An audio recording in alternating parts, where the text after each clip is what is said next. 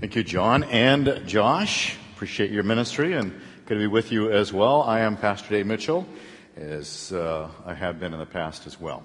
So I continue to be the same. But it's good to be with you again. Listen, we're excited for what God is going to do over this day, Sunday, but really this is sort of a pre-launch in some ways to what we want to be accomplishing in September.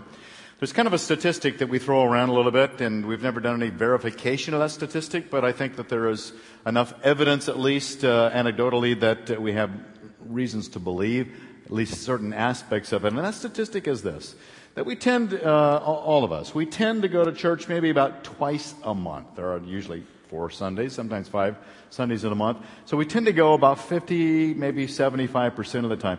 I want to encourage those of us who maybe have other things. Often there are other things. We have lots of things going on in our lives. I know, kids and everything. But I want to encourage us as a church family, Calvary Church of Santa Ana, 1010 North Tustin Avenue. I want us to be encouraged on the Sundays of the month of September. If you could come and make a commitment to yourself, to the Lord. I'm going to be here every Sunday, because every Sunday builds on the previous Sunday. They're all such an integral and significant part of what we want to promote as a ministry that helps us to become all the people that God wants us to be able to fulfill those things God called us to do, to really go to the essence and the core and the very foundation of those things as to why we still breathe and live in life today. And it's not just to do those things that we love to do, the sports, the activities, the hobbies, the jobs, the marriage, the kids, the grandparenting, the classes. All that's good stuff.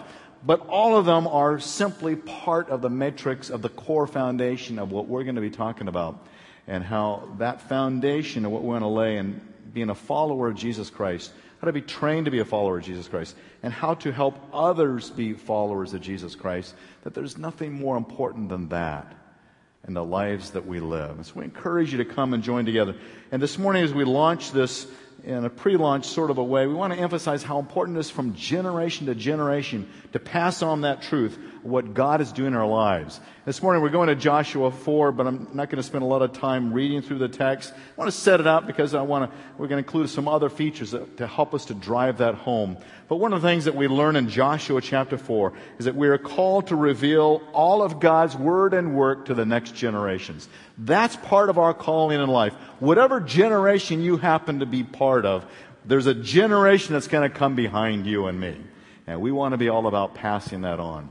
One of the things that challenges us, those of us who are parents in this room, and those of us who may be grandparents in this room, how do I make sure that those who are my children and maybe my grandchildren, or maybe you've got cousins, or maybe you got aunts and uncles and nieces and nephews, how to help those generations to be followers of Jesus? It's an interesting study that I read just this last week. National study on faith and religion. And they did an assessment and a study of Christian families and churches. And they came up with 3 reasons why the children and the grandchildren become followers of the faith in Jesus Christ that their parents or their grandparents may have had. There are 3 important ingredients that cause them to be true followers of Jesus Christ. Because there's a lot of generations below us that we know. Maybe nieces and nephews and maybe children and grandchildren who are not followers of Jesus, and their parents or their aunts and uncles of you are followers. Why did they fall away? What are those essential things? 3 things. Number 1 is this. The most important essential feature of those children and grandchildren that became followers of the faith of the Christ, of their parents and grandparents, is number 1, is that their parents not just went to church on Sunday, but those kids grew up in a family where they saw the parents live the faith Monday through Saturday.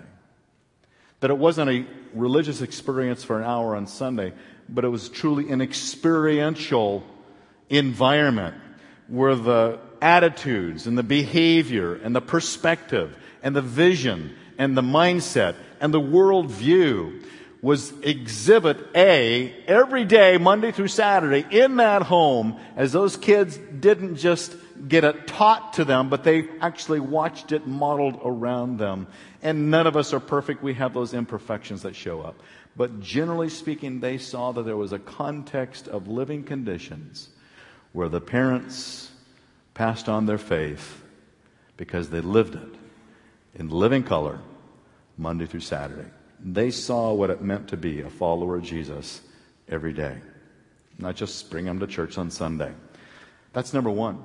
Number two that the study found is that those young people who became followers of Jesus Christ with the faith of their parents and grandparents, is that number two, they had a mentor. They had another adult, another older person outside their family that was instrumental in helping to guide them, lead them, deal with the questions, deal with the doubts, deal with the struggles, deal with the failures, and help them walk that walk to become a follower of Jesus Christ. Because we who are parents, we know we don't have all the answers all the time, and they don't always listen to us. And that's why we love to send our kids to Hume Lake, because sometimes they hear at Hume Lake stuff mom and dad have been saying, but they hear it really, literally for the first time there. Or they come to church and they're part of our life groups here, in our high school ministry, our junior high ministries. And they've got these leaders of these small groups. And mom and dad don't understand me, but they go to the leader of the small group, and that mentor, that discipler, that faith leader in their life listens to them and builds into them some qualities that maybe sometimes mom and dad just don't get, or we sometimes get all uptight because we're too emotionally attached. And they need that other mentor person outside the family that begins to pour into that young person's life. And that study found that that is number two. That is so essential. And that's why we have so many wonderful volunteers in our student ministries and elsewhere, children's ministries, so that there is that other person who's building into the lives of the generations to come. Because it's an essential part of that faith. Those are the two reasons. The third reason is this. Why do these children grow up to follow the faith of their parents or their grandparents? Third reason is this, because they came to Christ typically before age 17. When they come to Christ before age 17, there's something about that heart that receives that message, however little or much they may fully understand it. But there's a commitment. There is a faith that begins to grow. It's a budding faith, but it begins to be nourished and cultivated by the mentor, by the parents that model it. And they found if those three things are happening in a young person's life, by and large, they continue to walk the walk as they go through college and the young adult years and older adult years. Often we will have those little stray off times, but they come back. And we want to be a church that is helping those generations, and we want to include those ingredients so that we have generations yet to come that will become followers of Jesus. And Joshua chapter 4 is a perfect illustration of what God is talking about. Because Joshua chapter 4 is the big context is this. The Jewish nation, the Israeli nation, they have left the land of Egypt. They've gone through the Red Sea, the big miracle, the part of the Red Sea. They've gone out in the big wilderness walk, and now they come to the Jordan River. Moses has died. Joshua is now the leader. They want to go into the promised land, the land that God promised to the nation, to Abraham, the Abrahamic covenant as we call it. He says, this is your land. These are the borders in Genesis 15. Go and occupy that land. So they come to the Jordan River. They can't get beyond the Jordan River. There's hundreds of thousands of people and all their livestock. They can't get beyond the Jordan River. And so God does a miracle and He parts the Jordan River. He causes dry land to appear so these hundreds of thousands of individuals of the faith of Abraham begin to go through into the promised land. Well, Joshua chapter 4 tells some of that this way.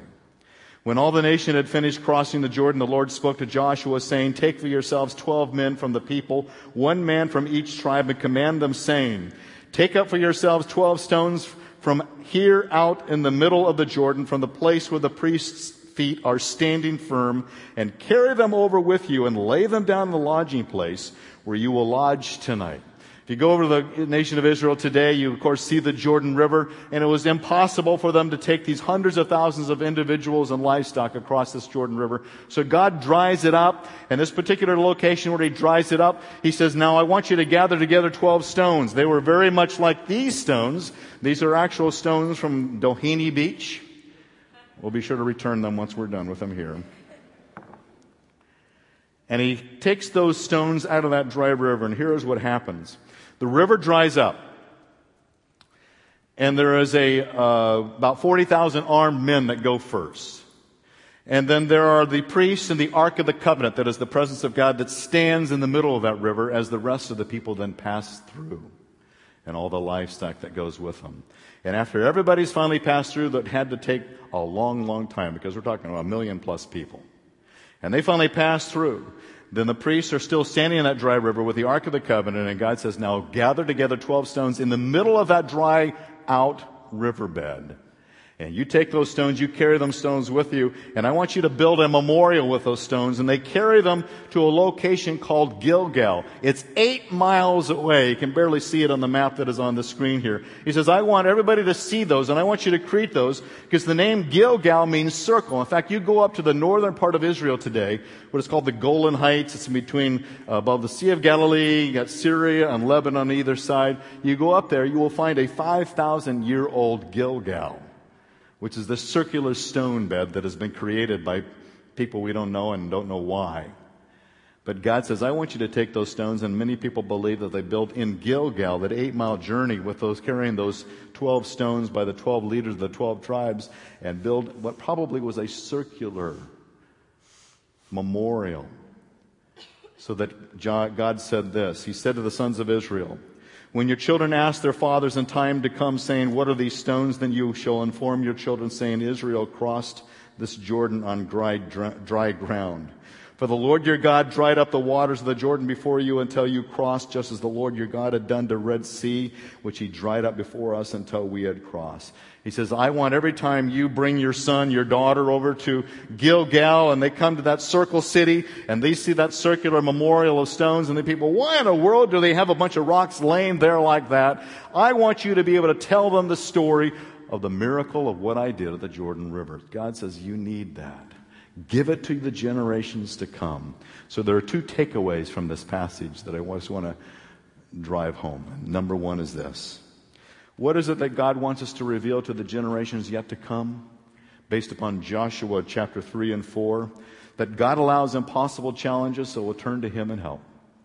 God allows the Jordan River to be there. He didn't have to have the Jordan River. They didn't have to stand at the Jordan River. They didn't have to question, why is the Jordan River here? If God wants us to go to the promised land, why doesn't he make it easier for us? Why does it have to be so hard?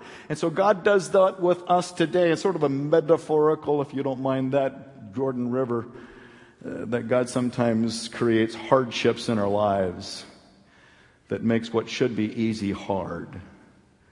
Impossible challenges that come our way, so that I have no place else to go. But, God, I'm going to have to trust you for this. He brings death, disease. He allows financial distress. He allows all forms of hardship that come our way, so we have to turn to him. It's interesting. I was just talking to Kerry Travanovich. I'm going to speak about him in just a moment, but Kerry Travanovich just came up here. His wife just passed away, Joanna, just a couple of weeks ago. I went to her service, and it was one of the most blessed services I've been to, of a memorial service of an individual's life. And Kerry, just this last week, he was just telling me they had a head-on accident with a motorcyclist, of all things, on Santiago Canyon Road just a couple days ago. He just shook him like crazy. Here's what Kerry told me just half an hour ago. He says, God somehow allowed this crazy accident that just shook us like crazy, but we're well. We weren't injured. Traumatized, to be sure, but we weren't physically injured. And he says, during these last few days, it's made me realize that it's during this period of challenge and suffering that more than most days of the past of my life, he says, I have learned what it really means now to depend on Jesus Christ. My wife has passed away. We have this horrific accident where this motorcyclist is not very well. And I'm now beginning to learn what it means to really trust in Jesus Christ. God doesn't like pain and suffering, but God knows that obstacles and hindrances and difficulties that are seemingly impossible for us to overcome and live the life we want to live can be those classic moments where we engage with Jesus in a way that is fresh and vital and powerful, where his life becomes even more vivid and impactful in our lives. So God permits those things, those mysteries of barriers and obstacles, so that I realize I have no place to go but him. And Lord, we're going to wait for that opening that comes from you, because where else would I go but you? So God permits these things, and we want to pass that faith on to our younger generations. We want them to understand that we went through that. Here is the memorial to that. This is what God did for us, and we want to let you know that he is just as real for you as he has been for us when we experience this really tough time. And that I believe that he will do for you what he did for us when he finally opened the way, when it seemed like there was no way. The second thing that we see is this. How do we reveal these things? How do we help people know this? Here is the bad thing about this. That we tend to forget the good stuff that God has done when we go through the bad stuff.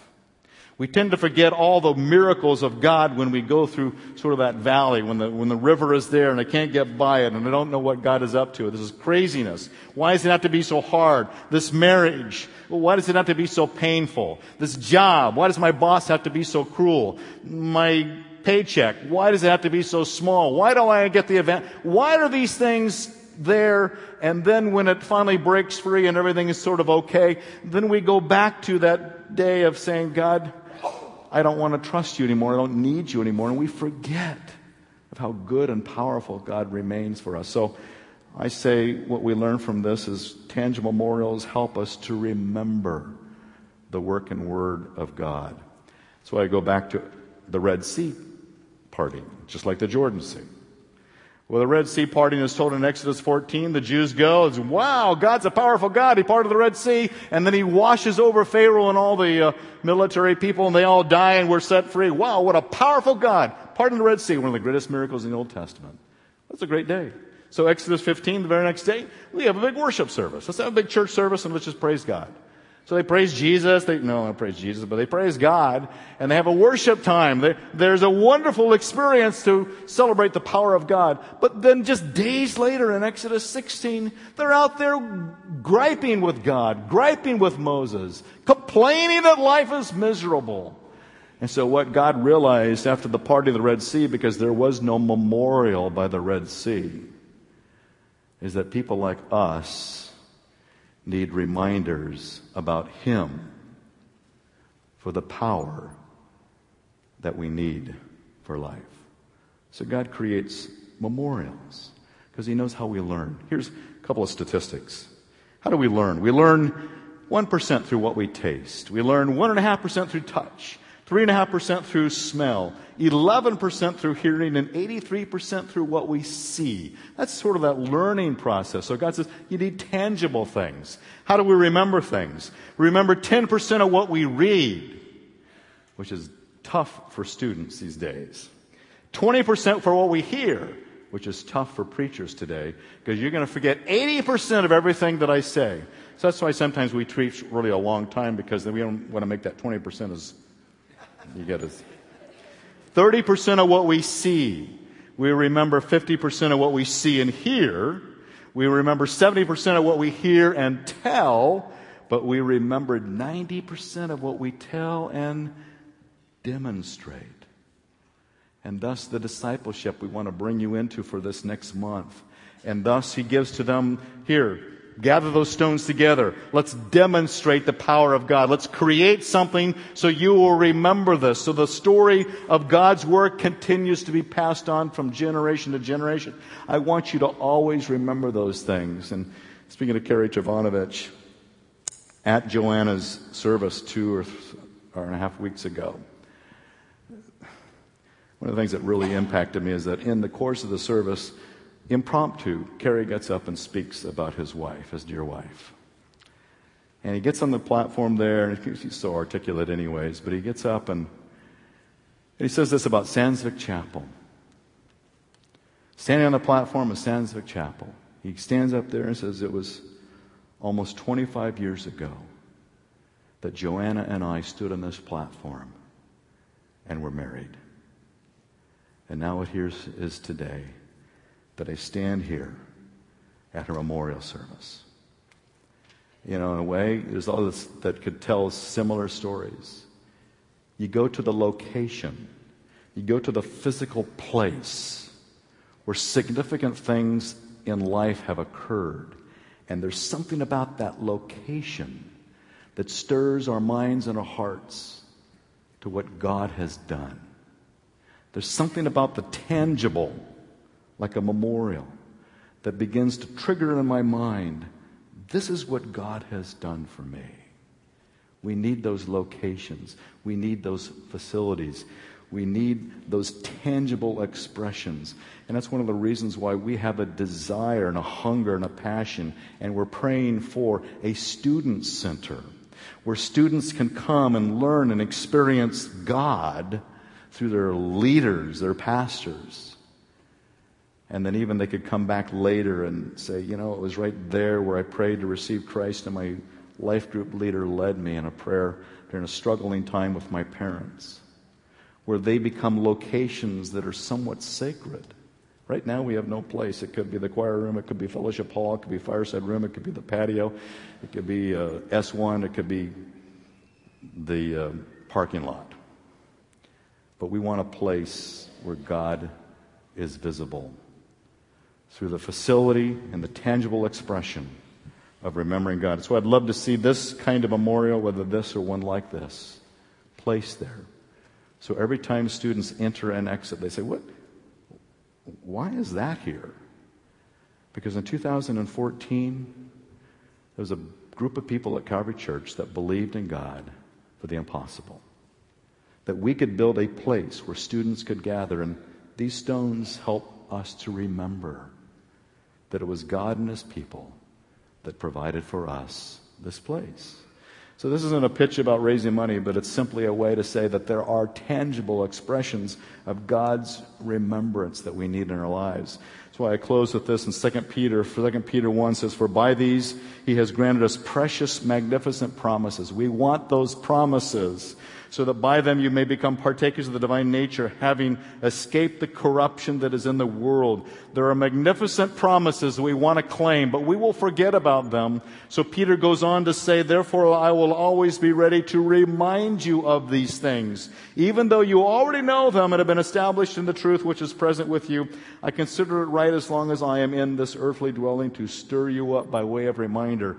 We need sometimes those tangible expressions to stir us up by way of reminder, even as we as people become those tangible reminders of God at work.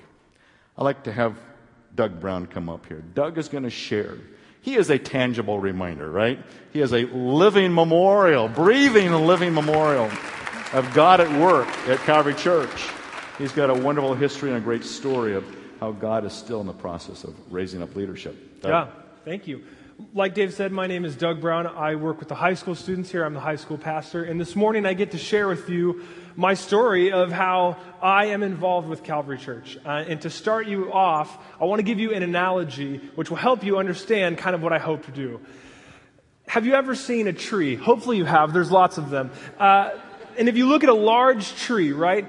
A tree in a way tells a story. But when you look at it from the onset of it, it's hard to really see the story of the tree. It might be big, there might be lots of leaves, maybe a broken branch, but when you look at it, it's hard to know what has happened throughout the years of it being there. Until maybe you cut the tree in half and you take a sliver of it, right, a big giant plate of it, maybe you set it down, and somebody who knows anything about trees can look at it and they can look at the rings of the tree and they can tell you what happened in the life of that tree. They look at one ring and they say, well, this maybe there was very dry this year.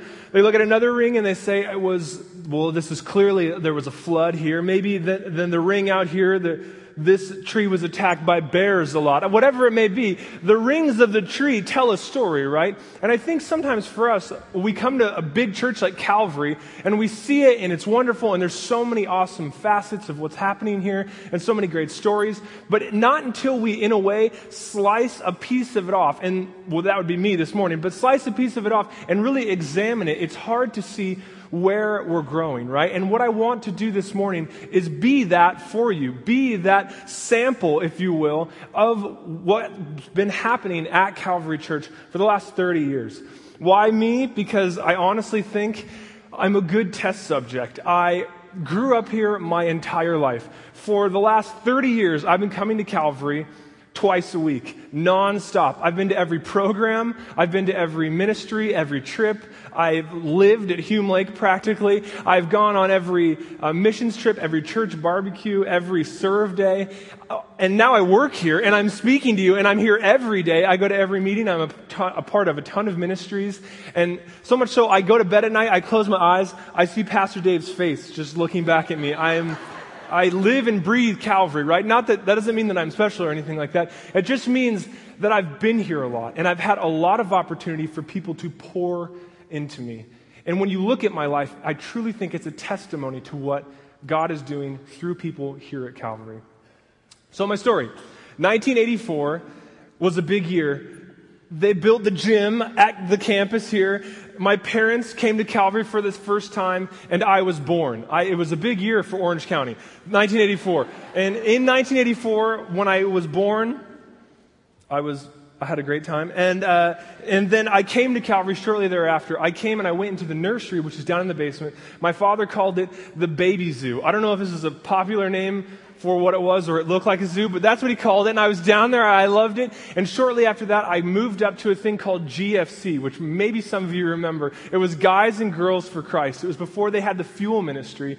It was called GFC. And I remember one night, we were up on the second story, and we had made squirt guns out of PVC pipes, and we were shooting them into the parking lot. And I thought to myself, I think church might be the coolest place in the entire world. I've never made a squirt gun so awesome as this squirt gun. I will live my life in honor of the squirt gun. And in GFC, and on those nights, we used to take camping trips, and we would show up on Wednesdays. And those were the first time, honestly, the first time that the idea of God, the story of Jesus, church, worship, it was the first time these things ever really started to make sense to me. And going from that, learning so much in those early years at GFC, moving on to the junior high program here at Calvary. We were in the fellowship hall, back when the fellowship hall had a stage, which it did. It was crazy. And up on that stage, I have this vivid memory of someone named Scott Young. I don't know if anyone knows him, but he was the worship leader back then.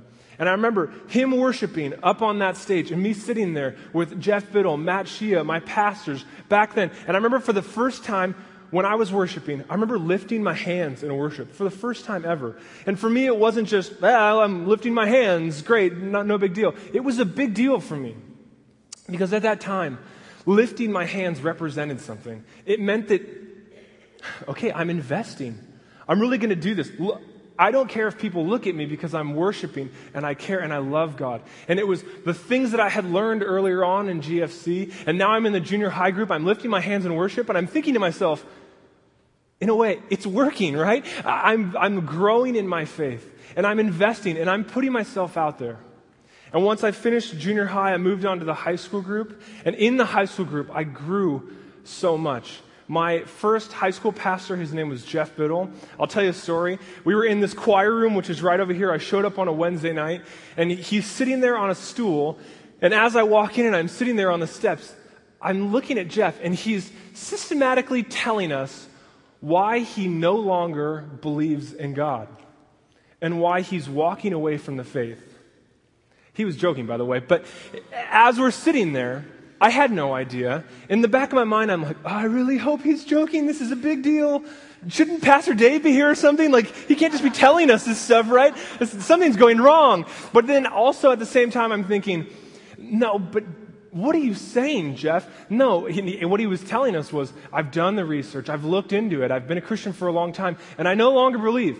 It doesn't make sense to me anymore. The evidences for God are not good enough anymore. And I'm sitting there going, yes, they are, but what are they? I can't even remember. And I'm having this metaphysical meltdown in my brain of everything that I thought I knew about Christianity was being crumbled, and I'm like, I guess I'll just leave with Jeff. And I didn't know what I was doing. And then later on, he let on that he was joking and he was trying to prove a point to us. And I remember this as a milestone in my life, sitting there in that room and thinking, you know what? I come to church for a lot of good reasons. Fellowship, friendships, fun. But where's the truth in that?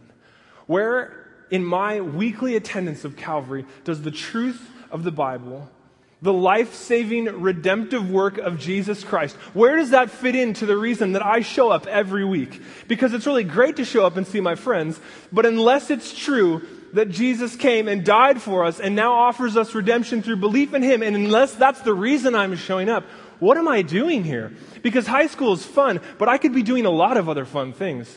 It's that truth that I needed to know. And it's that truth that He brought out of me that I don't know if I would have had it brought out of me any other way. I had to have the metaphysical meltdown, right? And I remember being angry with Him for a long time, but now I love Him. And He's did a lot of good things for me. And I remember going forward in high school with leaders like Matt Doan and Tim Nellis, who still work here. Tim Nellis was my small group leader, and I just feel bad for him because I was a terror in high school. And I remember specifically sitting in this beat-up old school bus, which was part of some type of playground set in between the A and the B buildings, right? We crammed like 12 high school guys into this little thing. And we're talking, and he's talking to us, and it was, we're getting older. It was like around my senior year. And I remember thinking to myself, what am I doing with my life? Here's this guy, Tim Nellis, awesome young guy, does not need to be pouring himself out for us as much as he is. And every week he speaks into my life. Every week he tries to call us to a greater understanding of the faith. And I looked at people like Tim Nellis and Matt Doan, and I saw Christ in them. I saw God move through them in my life. And like Dave said, I listened, and their actions that they did affected me greatly. So much so that when I graduated, I said, I could be a lot of things. I could go and do this. I could go and do that. But mainly, more than anything, I want to be the type of person like Tim Nellis, like Matt Doan, like Jeff Biddle, all these guys. That sent me, long story short, on a whirlwind adventure. I worked at Hume Lake for a while. I went to Austria to go to Bible study, and eventually I got married, which was really great in the middle of there.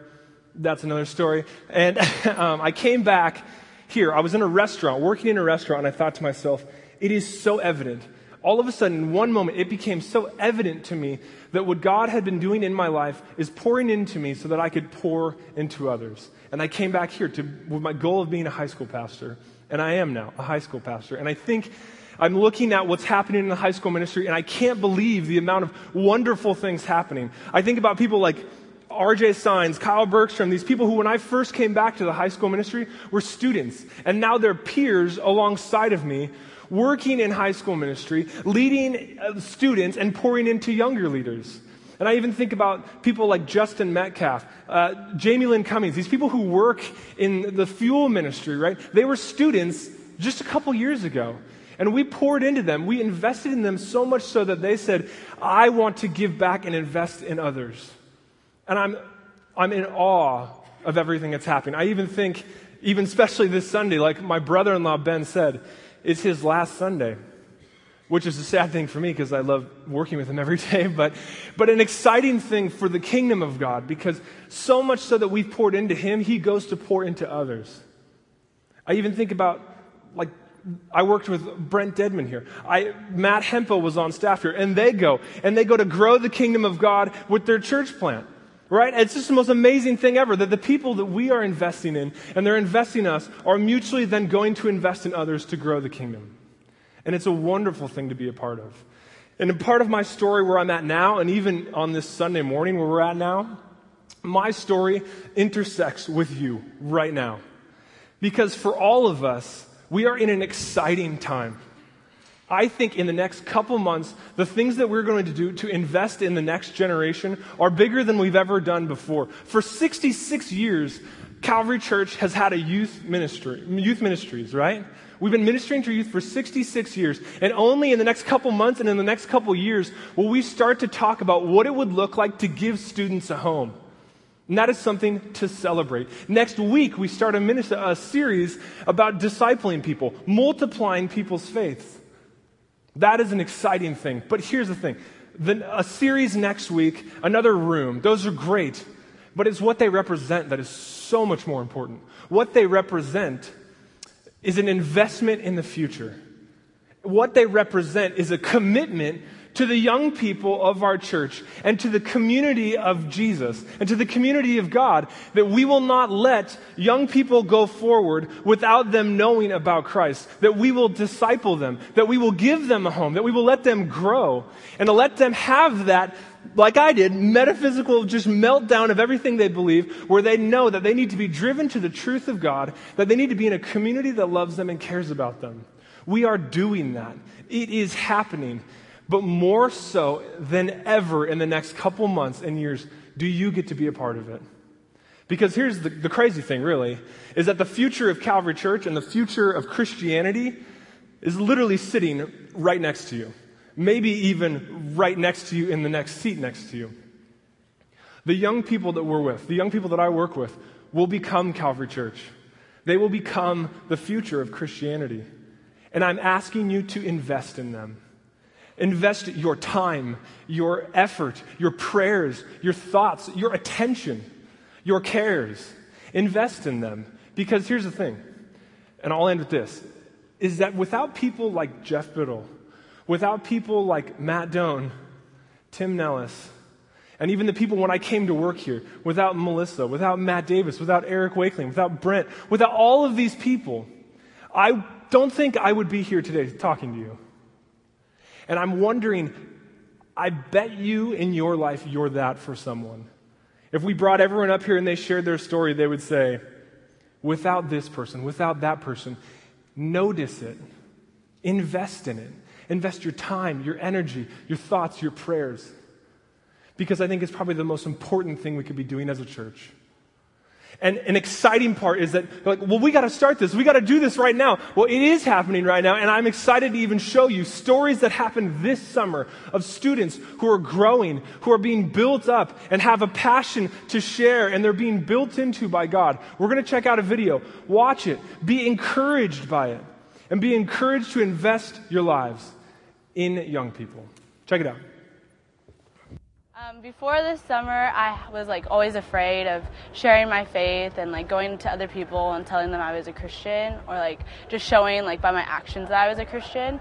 And I think that now, after I've gone to summer camp at Hume Lake, I realize that I don't really have to live with fear because I know that God is always with me. Taught me how to serve with a full heart and be one of his disciples. He called us to make disciples of all the nations, and that's what I want to do with my life from now on. I just solely want to focus on God.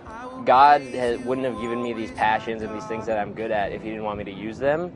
And so I still have to listen and still put him first in my life. But it's just been really awesome that when I've come to realize that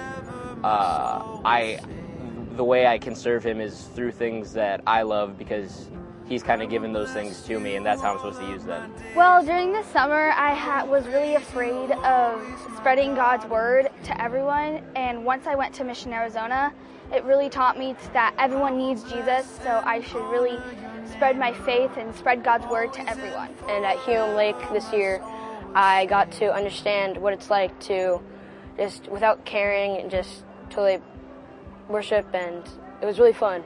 So ever since then, I love to worship, and I'm never worried about what others will think.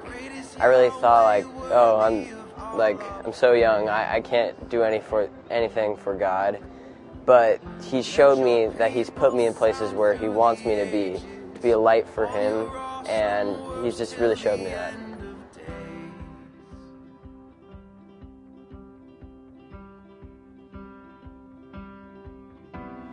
Why are your lips purple? My lips are purple because I am on the houseboat trip, and we have all these little lovely colored zinc lipstick things, so I've been applying that so I don't get sunburned on the lips. I grew up at Calvary ever since I was, in the nursery even. And have grown up going through every age group.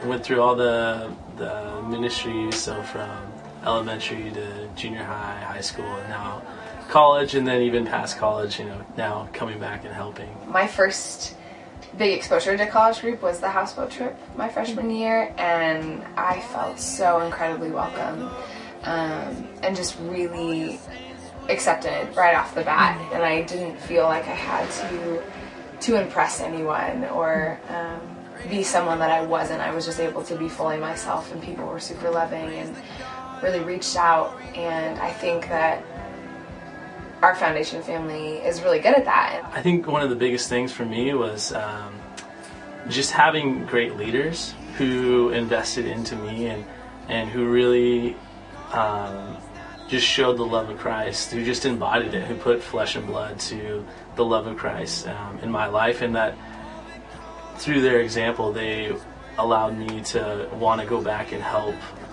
Because I was invested in, I just had a big heart and a big passion for returning that in some way. And so I started out with a group of girls in 7th grade, and I'm just going to move up with them because I had a leader who did the same, and just definitely wanting to give back to Calvary because I have felt so invested in throughout the years. Even as I went on travel to other places and came back, you know, I didn't fully feel home until I came back to Calvary. My hope for Calvary in the future is that people my age will step up and will become leaders in different areas of Calvary, and just will kind of take charge of that, and then continue to invest in the lower generations and continue to just have this cycle. Because growing up I was so invested in, and all my friends were so invested in, and just to see that come full circle would be really neat, of just having my friends and myself be leaders in the church. I hope that it just continues to be a place where people can meet Jesus. I hope, my prayer is that Calvary Church is that place for people. Ever bless his name. Oh, let all that lives ever bless pass his on that faith name. in the generations to come, that they would not forget God's word, God's truth, God's power, and bless them in that. So we're thankful for so many of our young people who have been part of that and growing up, and even these folks behind me. Britton was just in the video. We're so thankful for her leadership.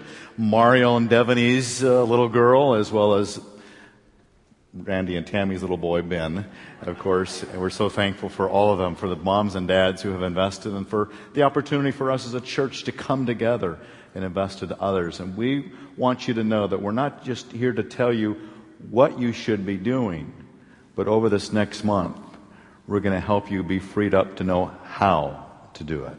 And that this isn't some big impossible thing. This is something that I actually can be part of what God has been doing, and these that we've just heard about. You mean He can use me as well? Absolutely. So that's what's coming up. And we invite you to join us this next month. We'd like to go to worship and just thank God for what He has been doing in our lives. Maybe it's your faith in Jesus Christ, that you trust in Him today to walk with Him, and that you want to proclaim that. We have the communion table, the bread and the cup. The bread represents the body of Jesus, the cup, the blood of Christ. Those are the work of Christ cleanses us from all sin and gives to us His righteousness. We celebrate that symbolically with these elements. If you've never received Christ, trust in Him today. Receive that gift of eternal life and come and worship with us. We have the buckets for giving as well. We have areas of prayer if you'd like to pray. But let's just come and worship before the Lord and give thanks to Him at this time.